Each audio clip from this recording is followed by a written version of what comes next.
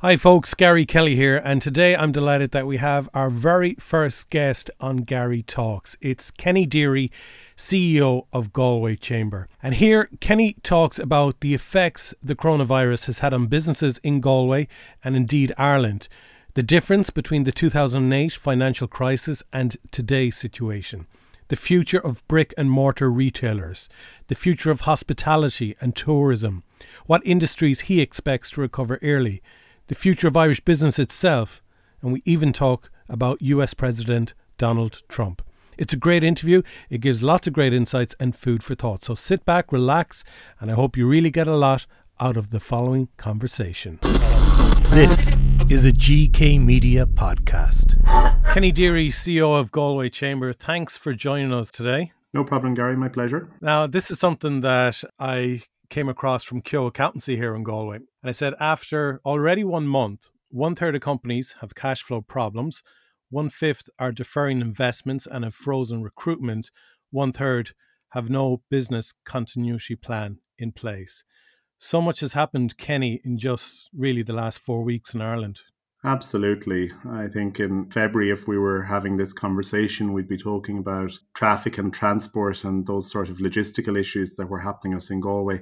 And that's like a bygone era now. The movement and the conversation really has moved to cash flow and survival and getting to a period of stability for many businesses. And that's difficult in itself, trying to get some businesses to a point of stable and managing their costs. And now when we think there's a certain amount of that in place, it's the conversation is moving to, well, how long will this go on for, and what will recovery look like? And that's a challenge because it's going to be very different for different people, but Gary, but certainly there will be many books written on this period of time, and the transition that has happened in a month has been phenomenal. I remember a few weeks ago, we were still carrying out video shoots and we had already incorporated social distancing and sanitization and all that, but we didn't think it had come to the extent of the restrictions that are in place today, which of course we don't know how long they will go on for. But can you describe really with your ear to the ground, because you would represent and be a voice for a lot of businesses in Galway and the surrounding areas of the west of Ireland, what has sort of been the one-on-one conversations that people have had with you?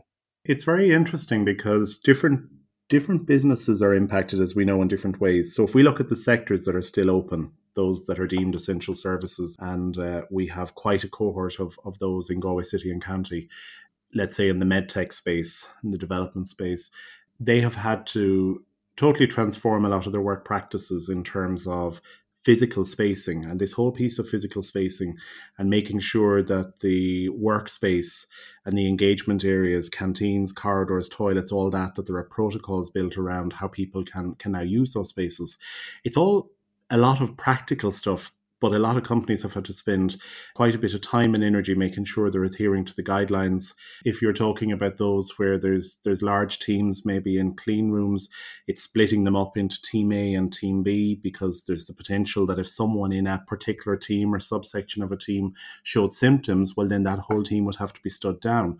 So how do you manage that to ensure, number one, that do your best to make sure that doesn't happen? If it does, that the health and well-being of those in that team are protected and they all go and isolate. And then how do you still have a business continuity scenario? They're real challenges that some of the HR and operations teams of some of our bigger employers have had to grapple with. I think if you're looking at the likes of retail as an example, and it was very interesting. I was on some calls this week with retailers, some of whom had, let's say, beauty products was one of their big areas where their turnover accrued from. And if you imagine the scene walking into a department store or walking into a retailer that serves beauty, there's generally a touch-up area, there's an area where samples can be trialed, there's an area where certain cosmetics can be applied to the face of customers by staff. And how does that happen now in a socially distanced world when they reopen? So retailers are having to totally look at the design and the layout of their stores and how that interface of customer sampling can continue into the future, or can it? If you look at the likes of co-working spaces and even our colleagues in the likes of Portershed and Galway Technology Centre, which were thriving facilities and were at full capacity, they now have to re-examine the layout of their spaces in terms of social distancing. So I think there are many challenges across sectors. The big one is the social distancing point of view. So you might have a huge office space, but yet there may only be certain limitations around the sizes of toilets or shared spaces or canteens or kitchens. So many of those companies are just saying, listen, we need to close these down and try and come up with other alternatives. So, there are so many scenarios, Gary, and I think that's what's really going to be tricky, and the devil will be in the detail in terms of looking at how some of these recover and reopen. There's a whole range of conversations to happen, and from sector to sector the challenges will be different. But if you had anyone come up to you all doom and gloom saying we're finished, Kenny, we're done and dusted, like this is a disaster yeah, we certainly have, and I think we've had those direct conversations, and we've also got that feedback from our engagement and surveys. Over the last 3 weeks we've surveyed about 310 businesses in Galway City and County, and from those about 35% were coming back in some shape or form in that conversation saying, listen, I'm not going to be able to reopen the doors. I'm not going to be able to go on if things don't change. And some of those conversations still haven't improved. I think some businesses are seeing a little bit of hope from, who would have thought we'd see a day where the local authority is deferring rates, and we're looking for a lot more in that, where revenue are asking people to file but defer the payments, where the banks are deferring loan facilities. So some businesses that were close to the brink or didn't have a huge reserve are saying, God, well, when we see these type of big institutions making these big gestures, then maybe there is a glimmer of hope, but we need more. And we need it in a certain way. But without a doubt, Gary, there's a huge concern for some businesses who maybe there's a number of scenarios here. One is you could have a certain business owner who has been in business for 30, 40 years, has been very proud of what they've done, but doesn't really have the energy or the enthusiasm to turn around and try and restart and reignite a business again. And there is a frustration there.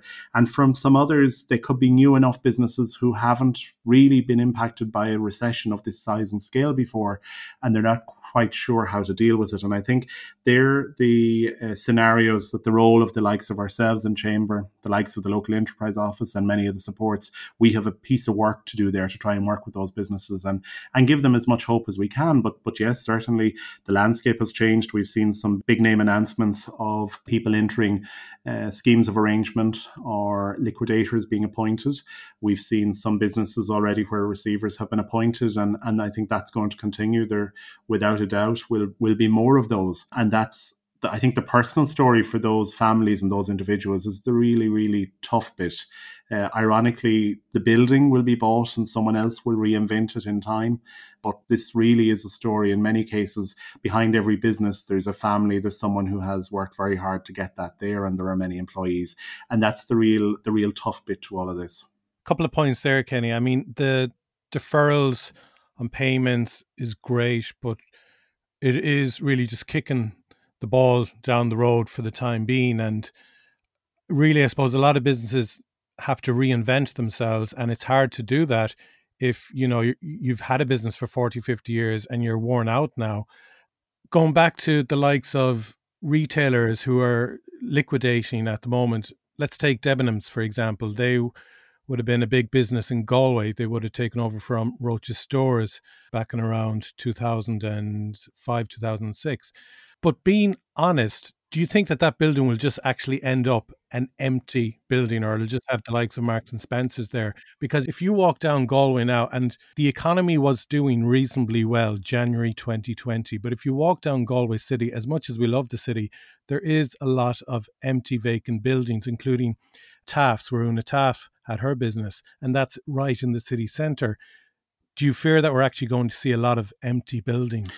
I think there's a real risk of that if this coming period of 6 to 12 months isn't managed right.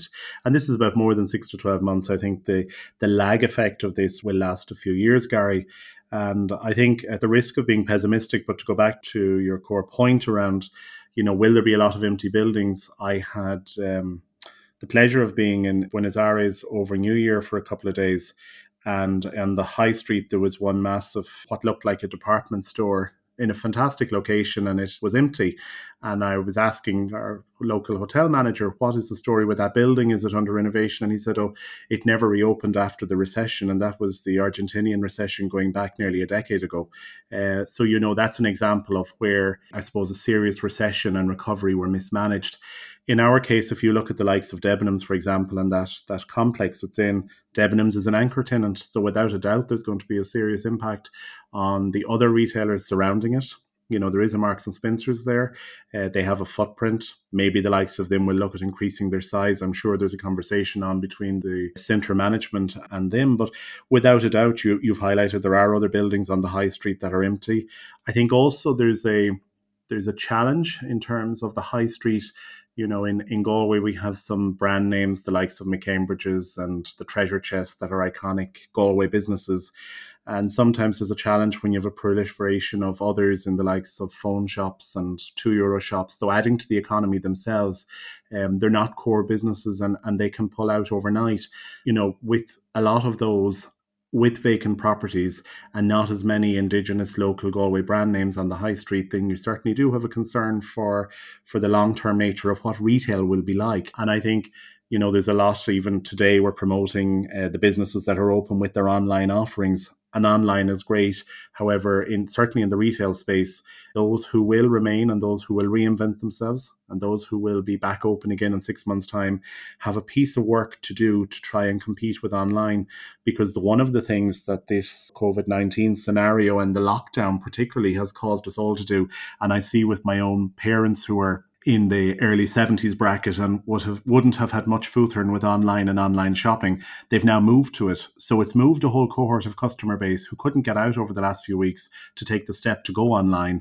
And while great now in terms of serving the needs now, that's going to even make it harder for retail businesses. So I think there's a real sense that we need to do more to try and bring those businesses along with us. I know Enterprise Ireland today is rolling out an investment program for retailers who have 10 or more staff, and it's sizable enough co-funding in terms of trying to create an online shop and really, really get with the races in the same way as the Amazons of this world are driving trade right around the world. So without a doubt, I think the core answer to your question is where we will have buildings now becoming vacant. There's a serious role for the local authorities, for us in the business sector, to try and get replacements for those tenants, because a building that lies idle, as we know around town, it does a number of things. From a public realm point of view, it looks abysmal, but equally it kills the heart of a retail trade and drawing people into the city centre. And we know before this, with the traffic challenges, some people were saying anecdotally, well, listen, it was easier to go to centres and other locations around the peripheries of other cities because the motorway was getting them there quicker. However, they were coming into Galway for certain brands being the anchor tenant and drawing people in. So we do have a concern, and I would have a concern that, the more of those we lose, the harder it will be to draw people into the city centre, which is a pity. So is the future online? It's a blend. I don't think we're ever going to be able to replace that rich experience of walking down Shop Street on a Saturday morning and being able to go to your cheesemongers and get the experience of the market and walk in and out of shops and be able to engage with people. But I think those retailers, for their survival, also needs to have a serious back-end online presence that's functioning, and that when they're asleep and in their beds at night, someone somewhere is still ordering product from them.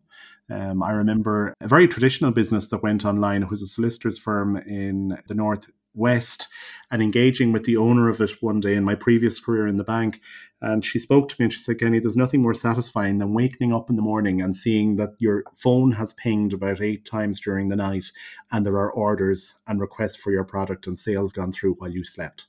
And I think from a retail point of view, and from many businesses who have the ability to sell some aspect of their services or their business online, we're beholden now to use the supports that are there through the local enterprise office and through others to actually develop that back end, so that when your doors are open, you can sell from both sides, but when your doors are closed, your business is still transacting. Yeah, that's a good point. And I suppose it is the dream that you sleep at night and your business is still making money for you.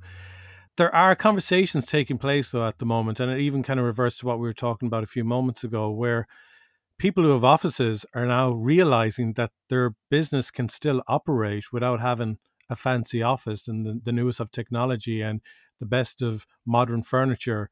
And even a recent survey, which was on Sky News today, said only 9% of people want to return to what was considered normal after this is all over.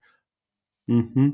It's interesting. Paddy McDermott, who's a member of Chamber, released a piece on LinkedIn this morning, and it's a small piece talking about change and embracing change, and that there is a very real risk that we could return to normal quickly after this.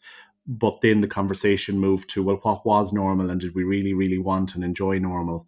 And did normal mean that you were getting up at 6 in the morning to drop kids potentially to a creche or to another family member, to sit in traffic for an hour, to get into a location, to park, to then get to work, and where the best of your energy has nearly already been expelled throughout the day? So there's a real valid point to what you say, Gary. And I think we all, as businesses and as business leaders, have a role to embrace the bits of the learnings over these few weeks and continue with the good bits. I know some employers tell me that they know more about what their teams are doing now than they ever did before, because they're having daily Zoom calls and they're able to get an update from each member of the team, which is really rich because everyone has the same size box and everyone has to contribute into the meetings, whereby in the traditional office environment that just wouldn't happen. It'd be one key person who would be giving you feedback on particular issues and you'd be darting out the door because you were racing to a meeting, whereby now you have the quality time to spend with each of your team. So I think there is a richness from this time that certainly has to be brought forward, but also there's nothing better than sitting around a table and as a team coming together and talking, collaborating, brainstorming. I think it's a bit of both, really. And I remember in my previous life in AIB, we had just moved to this way in terms of the head office had just moved to this way of doing business, where they'd moved out to a new building in Leopardstown. And rather than needing 100% of the space that they felt they'd need for the numbers of staff, they just built a building on the basis of 70% of the space, so that it would be efficient, it would be agile, and people, different teams selected 1 or 2 core days a week that they would need to be in. Apart from that, they worked remotely. And while there was an initial discomfort around it, it works brilliantly now, and people love the opportunity to be able to work remotely, be creative, dial in where they need, but yet come together. And I think it's a blended option of the work that the likes of Tracy Keogh and many have been doing in Grow Remote, that even if you have some companies in Galway who have teams travelling in, and I remember one event that I was at with Úsarás na Gaeltachta, that it was focusing on the GTEC out in Carraroe. And I think that Sean O'Donnell out there had charted that there were about 220 people travelling in from the Carraroe area each day into Galway. And some of those were all working in the one company, some were scattered around. And the whole idea that if pockets of those people could be scattered to different co-working spaces in the Gaeltacht or on the periphery of the city, the impact it would have on their lives and indeed their families as well. So I think once we come back from this, there'll be a new normal. And the new normal won't be everyone sitting in traffic, driving into the city to park to get to an office for 9 in the morning. A richness from this time has also been found, and it'll be a blended option, I think. I suppose one of the problems that our clients have said, who would be employers, is when our staff work from home, we don't know if they're working at all. We can't prove it. And I often say that maybe think of when you pay a staff member, it's for the jobs that they get done as opposed to the physical hours that they work. But what would you say to someone who's very traditional in, I pay Joe Bloggs for working 9 to 5, I pay him X amount per hour, who don't want to embrace this whole thing of allowing people to work remotely? I think some people have this notion that someone's not working if they're not physically present in front of you and you can't see them beavering away on their computer. What many of those employers don't realize, and there's data and a good bit of data behind those, is many of those staff that you think are working away on your report or whatever else may be doing online shopping, maybe messaging and emailing friends, and the productivity isn't what you think it is just because you see them physically there. I think the research is already there and well produced by many of the tech companies that says that if you empower your staff, you trust your staff, and you give them the workload that you want them to do, and you trust them to do it in an environment that's suitable for them, they'll not only do it, they'll do it better, they'll do it quicker, and they'll give a lot more.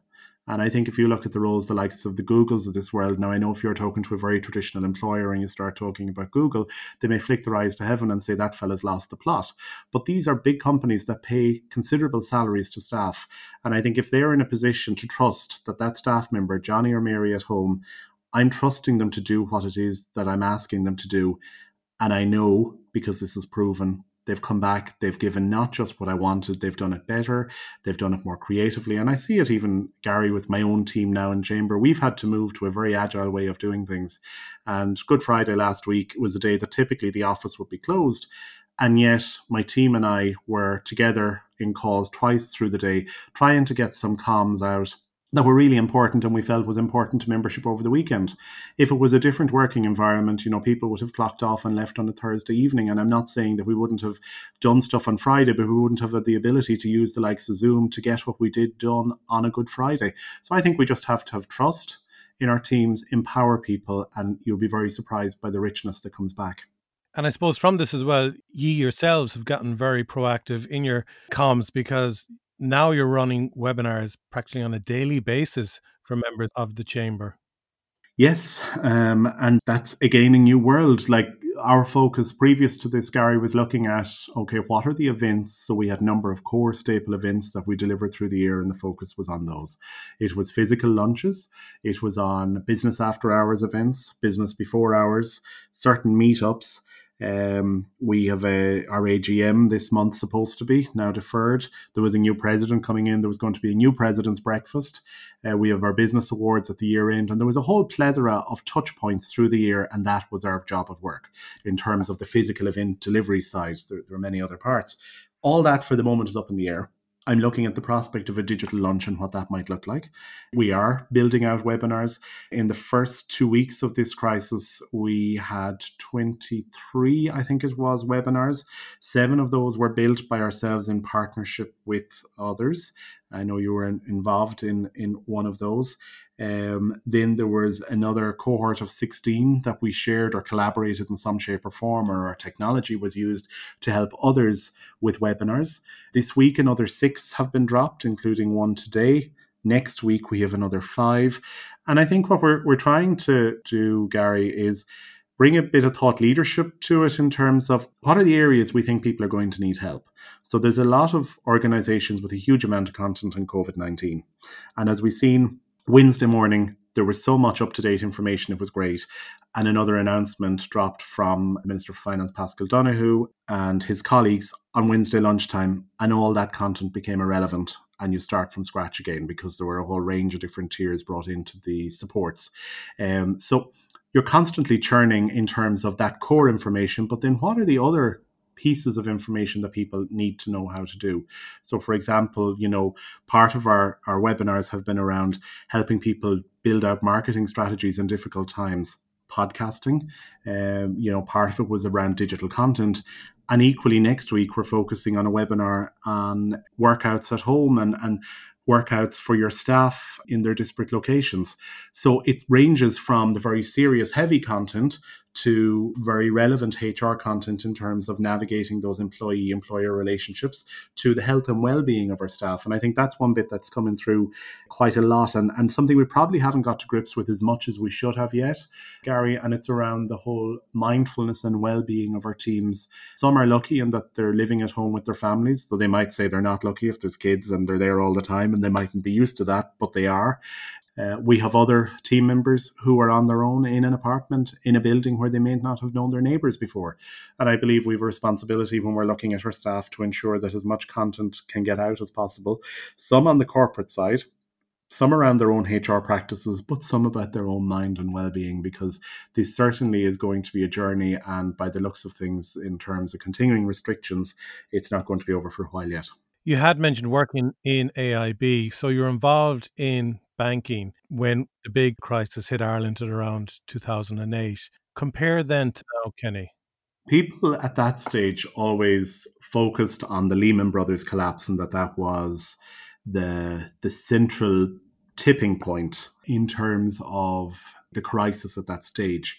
But in the run up to that, there was a good 3 to 4 months of indications that things were going askew.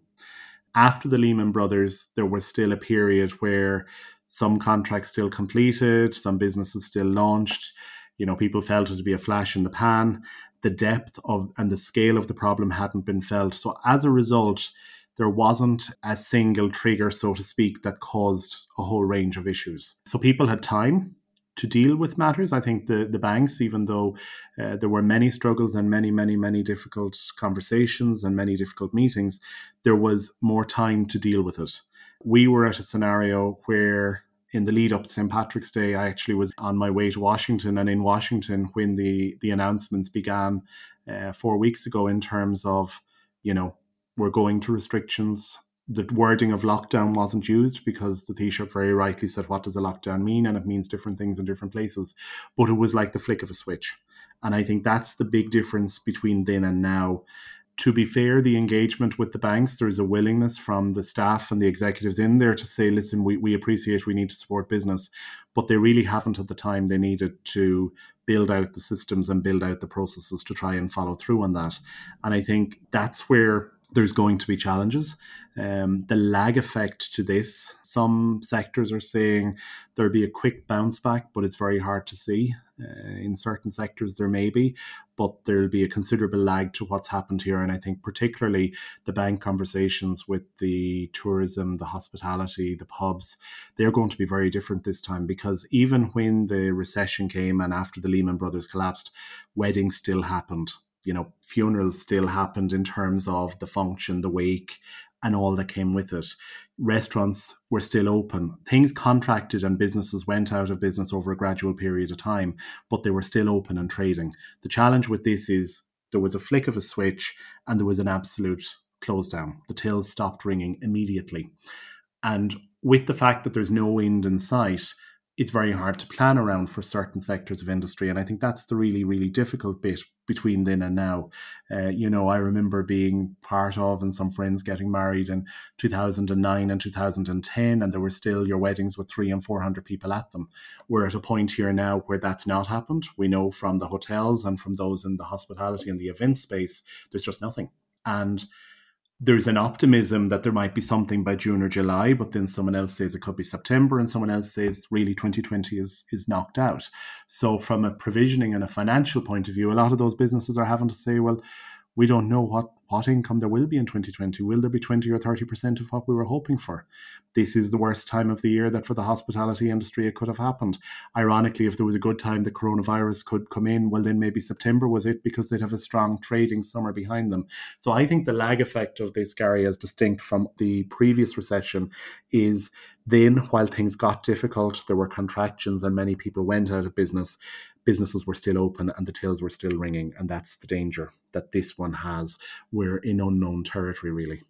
I suppose that is the conversation, that the hospitality and tourism industry is going to be the slowest to recover. And of course, how can a pub open tomorrow if social distancing still has to be implemented? And, nothing really can happen in terms of solving social distancing until there's a vaccine found. And although probably every university in the world is trying to find a vaccine, they still predict it could be 18 to 24 months until it's found, which means how many of those businesses will actually be able to open in 2 years' time?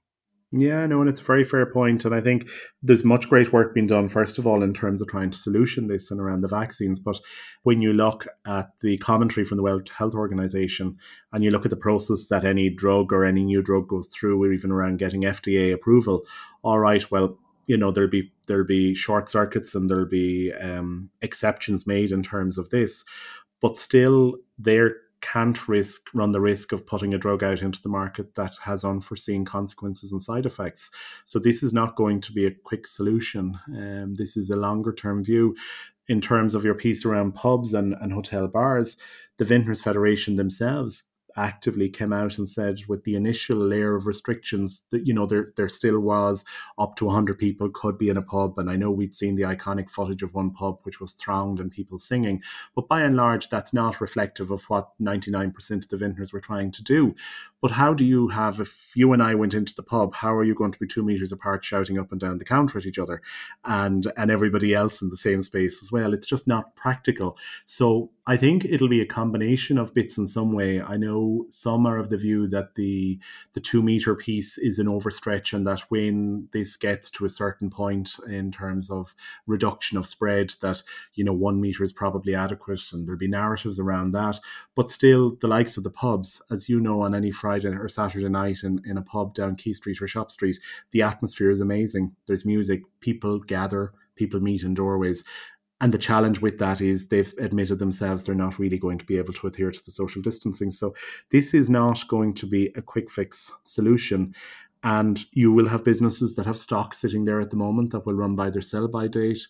I know some are renegotiating with their suppliers, trying to say, right, well, what can you take back, but who can they sell it to? So in essence, it's wasted stock, and it's quite a minefield. And that's one bit, Gary, that in our conversations as a chamber, we're talking about a business recovery program, and we're beginning to have those conversations sector by sector in terms of, well, what does recovery look like for you? Some will get out of the blocks a little quicker. I think restaurants, if I was to look at something being optimistic, I know I'm craving, as are many, I think, for a time to come when you can ring your local restaurant and say, oh God, it'll be great, can I have a table for two? I think the likes of restaurants could manage it a little easier because they can reduce the amount of tables. So you might end up paying more for your meal, but you're in a socially distanced or acceptable socially distanced space. So they may come back a little quicker because there will be a willingness to attend, to go to those. I know some hotels are of the view that if they restrict capacity, some are advertising, hoping that bookings will come in June, but they're still not sure will they even be able to honour them. But there is an effort to say, well, listen, if we have 100 rooms, even if we sell 30 rooms and charge a certain price point, that puts revenue through our operation again, and we operate people into the dining room on a phased basis. So all these discussions are happening, and I think it's great to see people are being creative, but it's certainly not going to be simple. If I be devil's advocate then, Kenny, I mean, if cases are as low as they are in Galway, there's less than 300 cases in Galway at the moment, and the population of Galway is 258,000 people. How low does it need to get before we can actually start reopening businesses and get the economy up and going again? That's a really difficult question, and I know it's something that the Department of Health are grappling with. They see what's happening then in other locations. So we know in our colleagues in the US, there's a move that, listen, the solution shouldn't be worse than the problem itself. And the economy is, President Trump didn't say more important, but he did certainly imply that there's a balancing act to be done. We look at our colleagues in the UK who, it's fair to say, misjudged it at the beginning, and they've gone for another 3-week extension now. It comes down, Gary, what value do you put on, I suppose, even one death is too many, but at the same time, one friend of mine is a GP and talked about the fact that many thousands of people do die each year of the flu. And to what extent will this be treated in the same way as, not in terms of the severity of it as the flu, but in terms of the mortality rates? So I think there will be a statistical balance that the government will come to where that decision will be made. But even with that, I think there will be the notion of going to a meeting or going to an event and hugging and shaking hands and all those things. People will have to be practical as well in terms of their own personal behaviours. So I do see, maybe not on the 5th of May when the next announcement comes, but maybe in a period after that, within a month after that, there will be some effort by the government to return to some degree of business as usual. I think I called it unusual business as usual, which is a contradiction in itself, but there will be a move that way. But there's a bit of work to do yet around the numbers. And I think particularly once we see the challenges at the moment focused on the nursing homes and care centres. Now, if there's a good upside to that, it is that they have at least isolated where the challenges are and they're now putting resource into it. So certainly in the conversations that we had yesterday with department officials and indeed with the heads of the local authorities, another couple of weeks of containment will certainly give us a lot more idea of where we're going. Yeah, and when I mentioned the amount of cases as well, to be open and transparent, a relation of ours actually passed away last week from the coronavirus. So not trying to say that it doesn't exist or to diminish the number of cases that have been confirmed, but it does make one wonder, how low the numbers have to be before we can get the economy happening again. And I suppose in terms of what you mentioned about Trump there, I think Trump's fear is that if Asia is the first economy to recover, that he fears that they will actually take global economic power because they will be the first ones in recovery.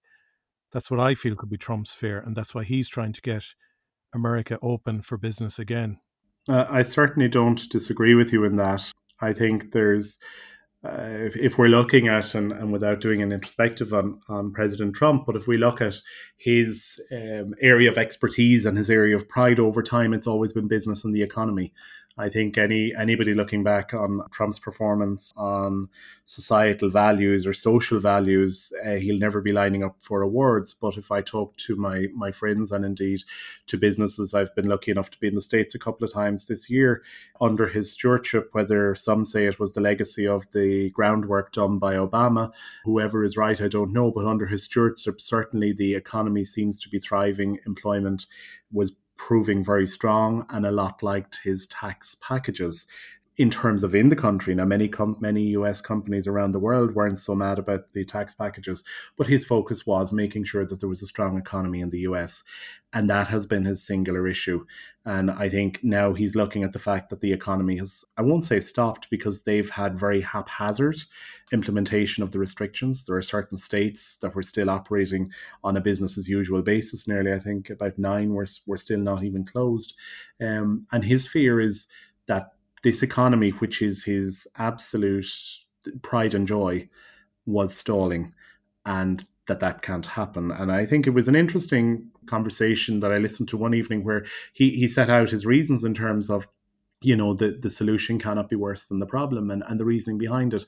And if you took solely an economic argument, then you could understand some of the merits on that.